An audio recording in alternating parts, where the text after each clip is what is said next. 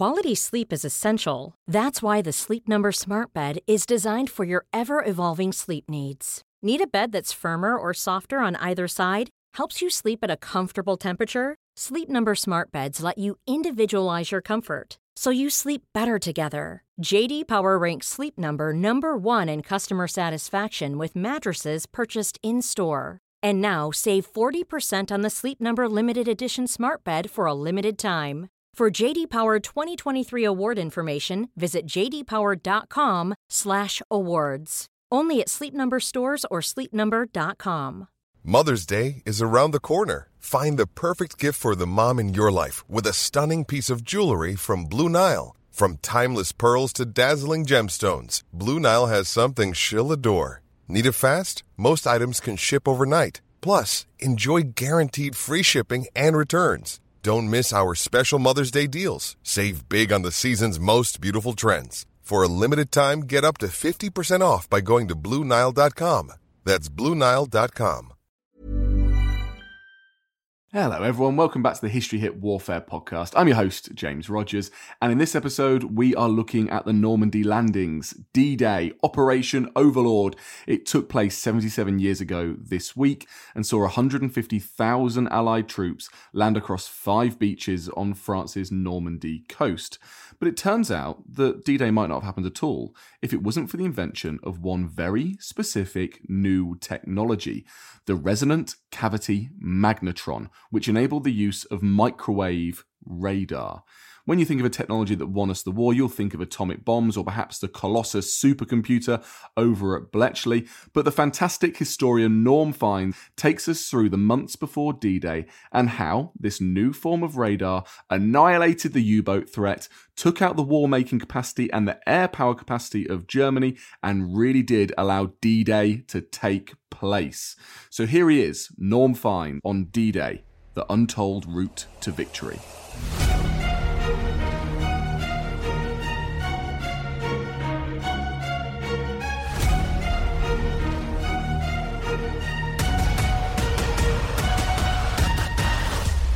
Hi Norm, welcome to the History Hit Warfare podcast. How are you doing today?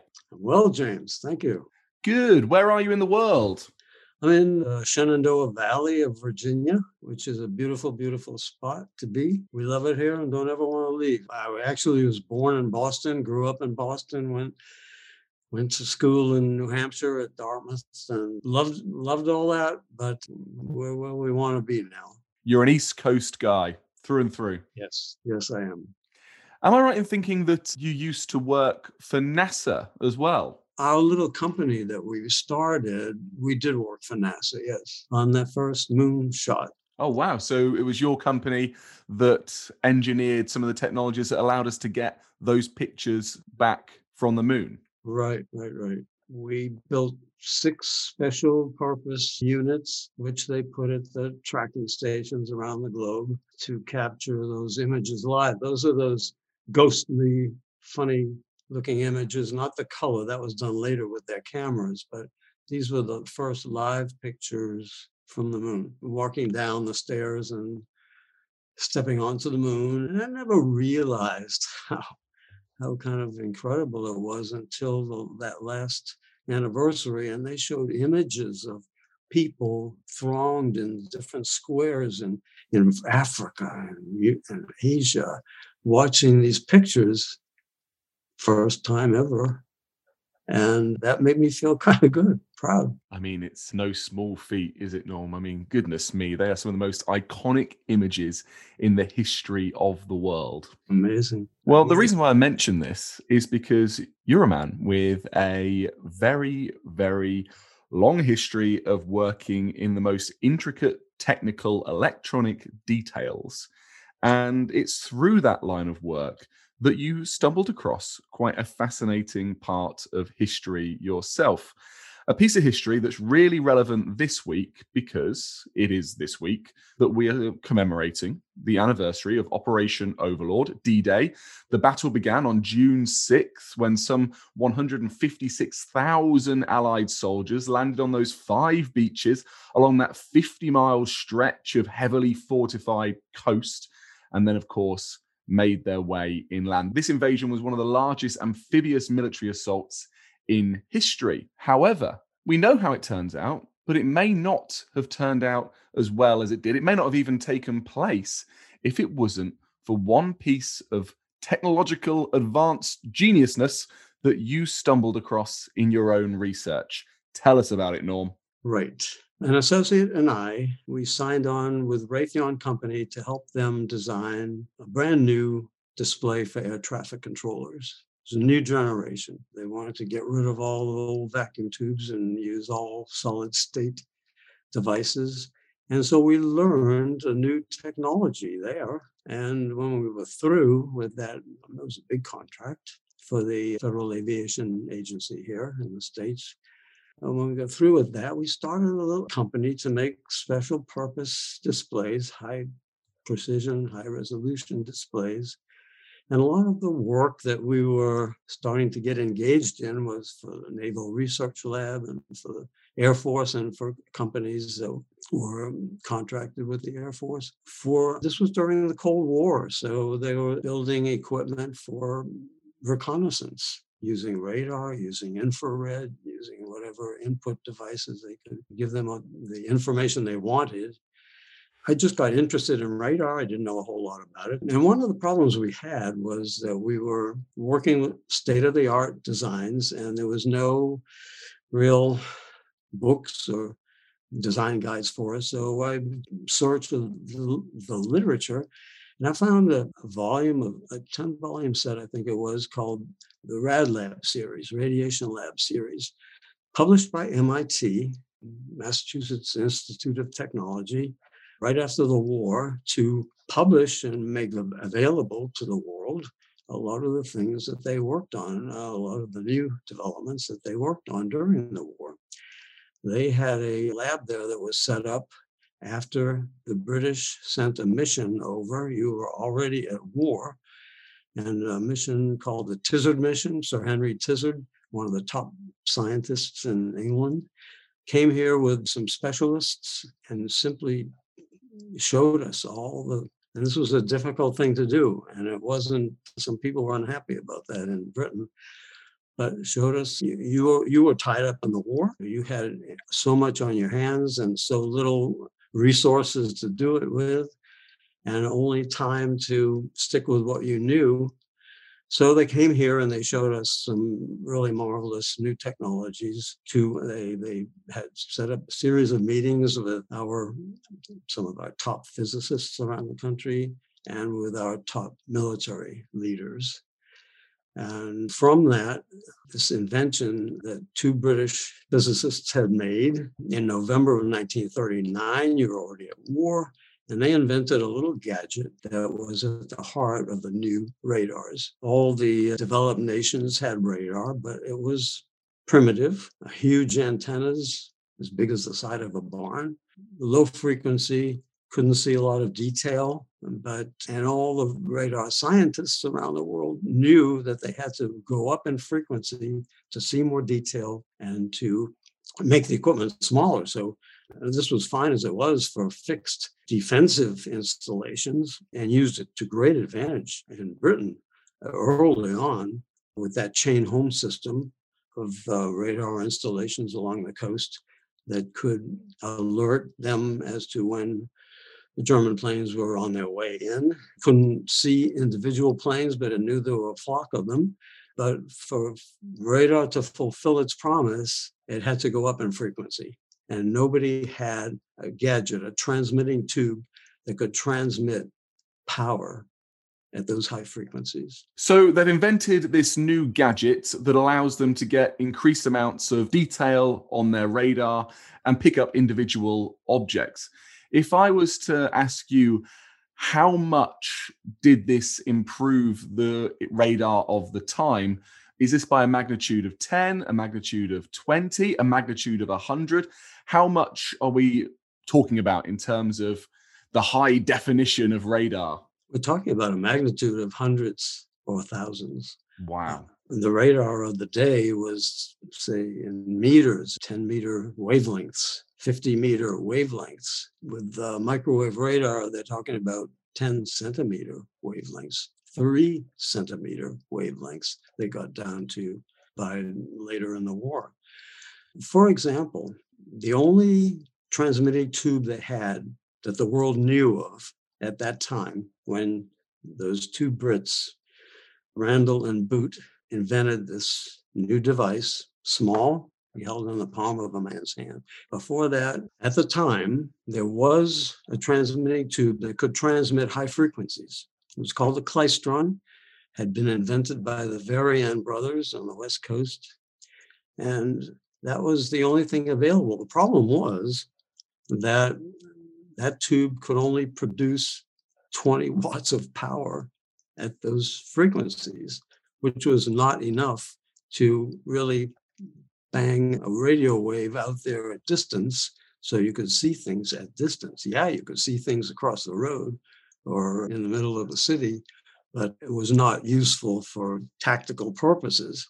The two British individuals who invented the resonant cavity magnetron, I know that's a mouthful, this little gadget I'm talking about, resonant cavity magnetron, the first time they ever tested it, remember, 20 watts from the Klystron, first time they ever tested it, they produced 30,000 watts of power at that frequency. I mean, that was huge. And nobody in the world knew about it except Britain and then the US when they divulged it, came here to show it to us. And people at MIT had been doing that work, high frequency work, but they could never make a tactically useful radar until they had this new gadget. Let's look at that for a minute. It's 20 watts of power. Think of a 20-watt light bulb. Then think of 3 carbon arc searchlights. That was the difference in the intensity, in the power, in the capability. That is astonishing, Norm. So try and explain to us what impact that has on the war. Well, it had a huge impact. In fact, in this country, which is one of the reasons you divulged it to us, we manufactured more than 1 million resonant cavity magnetrons. Raytheon alone probably built 1 million of them. Many, many uses. It was used, for example, the Navy, the Army in fire direction, artillery fire direction, big naval guns or artillery guns for the infantry. They could see tanks, trucks coming up toward the lines, and they could direct artillery automatically using the radar to destroy them, to break that up. On the ships, they used it obviously could see ships at night, could see ships in bad weather, could see friendly ships and enemy ships at great distances. Individual ships could direct fire at them. That was a big use. But to me, there were 2 huge obstacles to D-Day. One was the U-boats, and the other was the weather, the European weather. Go for it. Tell us about the U-boats. The U-boats were wreaking havoc on shipping to Britain. The island nation needed open shipping lanes, of course, to survive. They were at war, they were short of everything: food, military equipment, ammunition, weapons, everything necessary for their survival. Many US government and military leaders were convinced that Britain would fall. Hitler's plan, of course, was to invade England initially in September of 1940, after he had swept over Europe and he started massing troops in northern France. Karl Dönitz was commander of the U-boat fleet, and he boasted that he could win the war with the U-boats alone. His goal was to sink 700,000 tons of shipping every month, more than the Allies could replace. In the first 6 months of 1942 alone, U-boats sank 585 ships, over 3 million gross tons, an average of 2 ships every day. And at the time, there probably weren't more than 35 U-boats in combat at any one time. Dönitz wanted 100, but he didn't have them. There were months when the U-boats were sinking this huge tonnage in the shipping lanes without the loss of a single U-boat. I'm talking about an efficient weapon. So how to locate and destroy them was a problem. Let's consider for a moment, if the U-boats had had brought Britain to the bargaining table with Hitler, from where would any kind of invasion ever have been launched? I mean, the entire continent, Europe, was in their hands or neutral. So how to locate and destroy them was the problem. And the radar scientists hastily designed and built what they called ASV radars, anti-surface vessel radars, which British Coastal Command and later US planes, B-24s, installed in their search planes. And this new ASV radar could even see a submarine conning tower in the immensity of the ocean from, say, 20 miles. Nothing could do that. Previous radar probably couldn't even detect a single U-boat at 20 miles on the surface of the water, never mind a conning tower or even a periscope. So the U-boats powered their storage batteries. They were powered by storage batteries when they were submerged, but they needed to surface under the cover of darkness at night to recharge those batteries with their diesel engines. And that's, of course, when they were most vulnerable. Suddenly, at night, a U-boat would find itself bathed in light from above, and the bombs and the depth charges would fall. Dönitz wondered if the Allies might have a new type of radar. He couldn't figure out what was going on, and he went to his scientists and asked them, and they assured him that radar couldn't possibly do that. That was the radar that they knew. Microwave radar, location and destruction eventually pushed the U-boats from the shipping lanes, and Britain survived the Battle of the Atlantic, as we know, but it was touch and go for a while.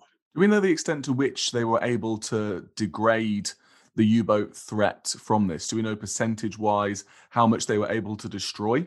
From what I've read, at the end of the war, 70% of those men were gone. Wow. that fought those battles. They were gone. That service lost more than any other service, I would think. And so if that threat hadn't have been cleared in the North Atlantic, then you wouldn't have been able to get the troops over from the United States to the UK. You wouldn't have been able to start preparing for D-Day. You wouldn't have been able to bring the transport over, the weaponry over, the supplies, the food, and you wouldn't have been able to do that massive preponderance of force all at once over the channel. Exactly right. So that was a huge obstacle, obviously, to the war and to D-Day, which was deemed absolutely necessary. It had to be won on the ground with troops on the ground. So that sort of brings us to the second obstacle.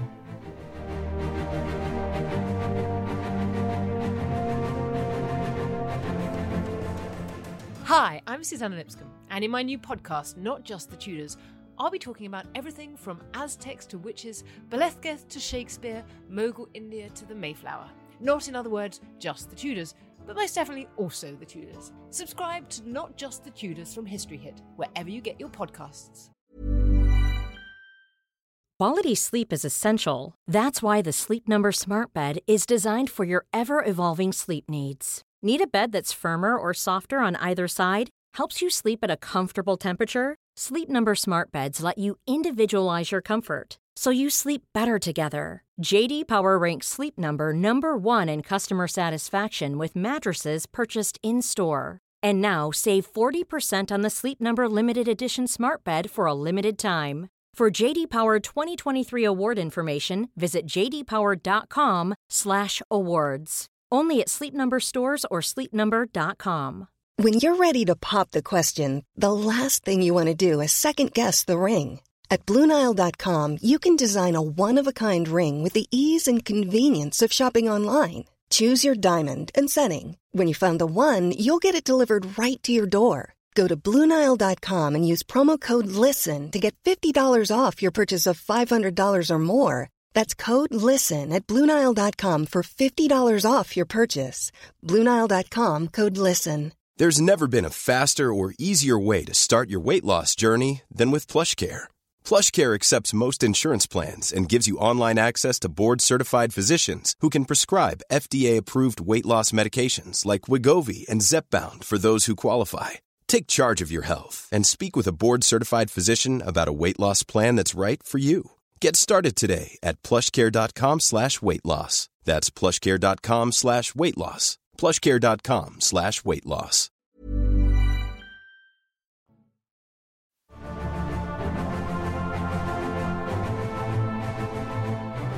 Yes, so tell us about this second obstacle that the resonant cavity magnetron helped us overcome. The weather, the miserable, stormy, overcast weather in Europe, especially during the winter, the late fall months, early spring months. The strategy, U.S. strategy anyways, for getting to Europe, for winning the war, was to strategically bomb. And this is where the Americans and British parted company a bit. The Americans wanted to be strategically accurate in their bombing. They were very concerned with civilian casualties. The British had suffered their own civilian casualties and probably were not quite so sensitive as the Americans in that regard. And they, to protect themselves, they bombed at night. And they suggested that the U.S. do the same. And they bombed as best they could in the dark, but I don't think they were quite as concerned as the U.S. strategy called for. U.S. had this Norden bomb site, which was like a religion with the Air Force. Norden convinced the Air Force that they could put a bomb in a pickle barrel from 20,000 feet high, and they never wanted to deviate from the use of the Norden. But the problem was, with the weather, with the awful weather, they were recalling 70 to 80% of all planned missions were recalled because of the weather, because they couldn't see the targets. They were getting into the air and completing missions. This is the U.S. 8th Air Force, 7 days a month, which wasn't enough. Let's look at date, January 1, 1944. After 4 years of bombing by the British, nearly 2 years of bombing by the U.S. 8th Air Force from bases in Britain, Germany's war-making infrastructure, her manufacturing plants, railroad yards, Air Force, it was still operating. The Allies were insisting on staging D-Day that summer, but the preconditions had not yet been met. Eisenhower was not about to put all those men on the beaches and the machines and the equipment, with the German Air Force still a potent threat. So here we are, basically 5-6 months away from the summer when D-Day would have to happen. And there were restrictions on when it could happen. It had to be moonlit night, it had to be an incoming tide, so to help the men slog their way in with all the equipment they're carrying from the landing ships. So there were just certain dates that it would work. June 5th was chosen, and that's when they absolutely wanted to get there. But on January 1, 1944, those preconditions had not yet been met. Yet, 6 months later, on June 6, 1944, on the day the Allies put over 150,000 men on the Normandy beaches, there was scarcely a German plane in the sky to oppose them. Of the relatively few German planes that were still airworthy, there was no fuel to run them, no spare parts to repair them, and few experienced pilots to fly them. Most of those men had been shot down. So considering the earlier years of bombing by the RAF and the United States Army Air Force and not getting the job done that needed to be done, how was it finally accomplished in just 5 months? It was microwave radar, made possible by the resonant cavity magnetron. It was introduced into the U.S. 8th Air Force early in 44. They completely changed their bombing protocols, and it solved a huge obstacle to the bombing campaign, that weather, because they could bomb through the overcast. Not as accurately, but they could wreak havoc themselves. That is amazing. So not only did this technology help rid the waters of the U-boat threat, a menace throughout the war, but they also were able to destroy the war-making capacity and also the air power capacity of the Luftwaffe, so that when it came down to D-Day, the troops had, well, as best chance as they possibly could to get over onto those beaches inland without having hell rain down on them. Right. I mean, you have to imagine if the Air Force, if the Luftwaffe was still a potent force. I mean, they had enough problems, God knows, as we know, but imagine what it could have been. And of course, there was some air power capacity on the day. There was some more locally based planes as well. I mean, when I was going through the files, there were even things like cluster bombs dropped on the troops from D-Day +1, +2, +3, +4, but nothing compared to what could have been. Right. Obviously, they were throwing whatever they had at them and the Nazi war machine, but they didn't have what they had just 6 months before. Wow. I mean, as we come up to D-Day, it really is quite a considerable thing to think about, isn't it? If this technology hadn't come through, if there hadn't been that intelligence sharing between the Brits and the Americans, well, I dread to think what would have happened. Did these two men who took this technology over to the US, did they get the credit they deserved? Well, I don't know. And they didn't take it over. Those two men were still in Britain. I don't even think they invented it for radar. I think they were working mainly in communications. Oh, And right. they weren't communications experts. They didn't know a whole lot about it. They knew they were asked to design something that could transmit power at these high microwave frequencies. And because they didn't know much about communications, it wasn't their specialty, or transmitting radio waves, they weren't encumbered by previous notions and fixed ideas that maybe someone else might have been. So they just brought a totally new concept to the problem and they solved it. The reading I did convinced me the resonant cavity magnetron was the most influential new invention in the winning of the war. I know that's a huge statement to make, and when you talk about new inventions, I mean, the atomic bomb, yes, that was an earth-shaking invention, literally, but it didn't win the war. I mean, the war was already won when they dropped those two bombs on Japan, but it ended the war abruptly. And in so doing, it saved thousands and thousands of Allied lives from having to invade the Japanese mainland. And the other things you think about, that was a great accomplishment, was breaking Germany's Enigma code. But I don't consider that an invention. That was a brilliant mathematical achievement, but it was not what I would call an invention. So I'm not alone in believing this. I mean, there's some scientists that wrote about this shortly after the war, that was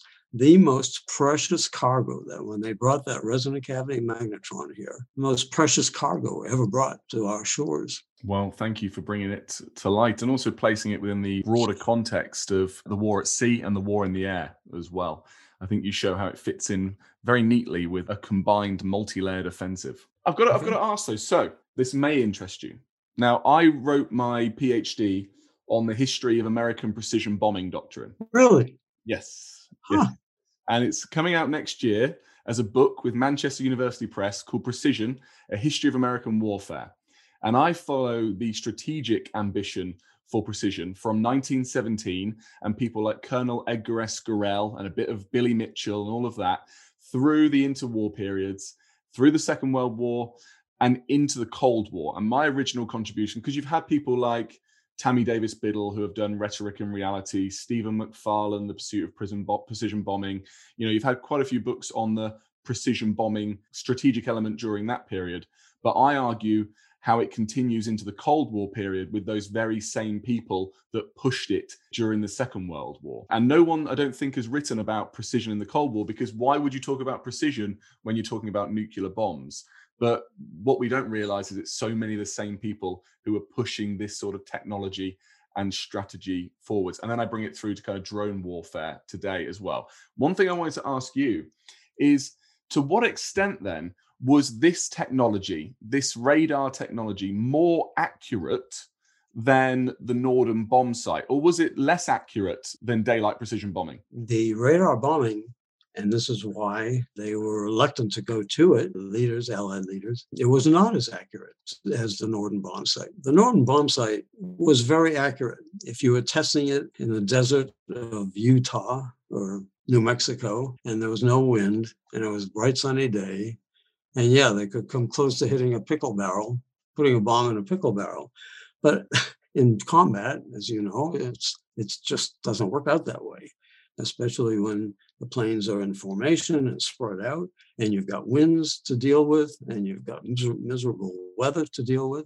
You know, it wasn't as accurate as the Norden bomb sight, but getting into the air so many more days of the month, keeping the enemy busy keeping their hospitals filled, their ambulances running, keeping them firefighters working to put out blazes, and really causing such severe shortages in Nazi Germany had to have been horrible. I've had some of the Cold War, the later battles, I've had letters from guys who flew, fellows who were very radar savvy, who actually worked with radar, used it for gun directing during the Cold War and for reconnaissance and for battle in Vietnam using radar for bombing. I got some great letters from guys like that hadn't really known the whole story of how it was introduced and why it was introduced in World War II. That is fascinating. Thank you so much, Norm, for bringing that story to us.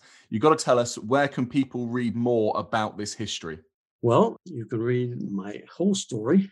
I wrote it for the average reader, not for a technically oriented reader. I mean, it has been written for them. Some of these people know what I've been telling you, but for some reason, and I waited long enough to write the book, but I couldn't believe that it had never been written for a general readership. My book is titled Blind Bombing: How Microwave Radar Brought the Allies to D-Day and Victory in World War II.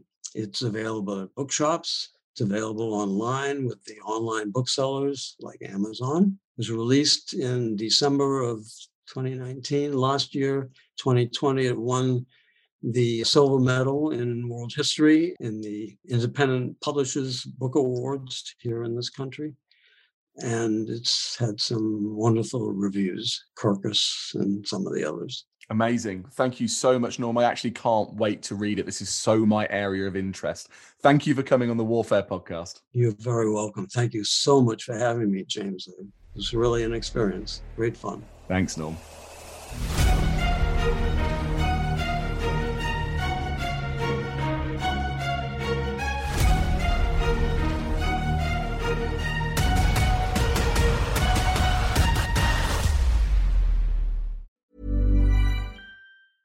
Want flexibility? Take yoga. Want flexibility with your health insurance? Check out United Healthcare Insurance Plans. Underwritten by Golden Rule Insurance Company, they offer flexible, budget-friendly medical, dental, and vision coverage that may be right for you. More at UH1.com. Even on a budget, quality is non-negotiable. That's why Quince is the place to score high-end essentials at 50 to 80% less than similar brands. Get your hands on buttery soft cashmere sweaters from just $60, Italian leather jackets, and so much more. And the best part about Quince, they exclusively partner with factories committed to safe, ethical, and responsible manufacturing. Elevate your style without the elevated price tag with Quince. Go to quince.com/upgrade for free shipping and 365-day returns. And before you go, remember, as a Warfare listener, you get a special discount at History Hit. Subscribers get access to blissfully uninterrupted, ad-free podcasts and thousands of hours of history documentaries. You've got everything from the American Revolution to my own documentaries like Traces of War, Weapons of War, and 24 Hours in Normandy, where I follow in the footsteps of the Green Howards on D-Day, from their beach landings to being awarded the Victoria Cross, and all the way through their first day where they made it 7 miles inland, further than any other British or American unit. So head over to historyhit.com/subscribe or follow the link in the show notes and use the code WARFARE to get 50% off your next 3 months. That's the code WARFARE to get 50% off. And if you're an Apple listener, you can subscribe for new ad-free episodes within the app. So give it a go. I know you're gonna love it.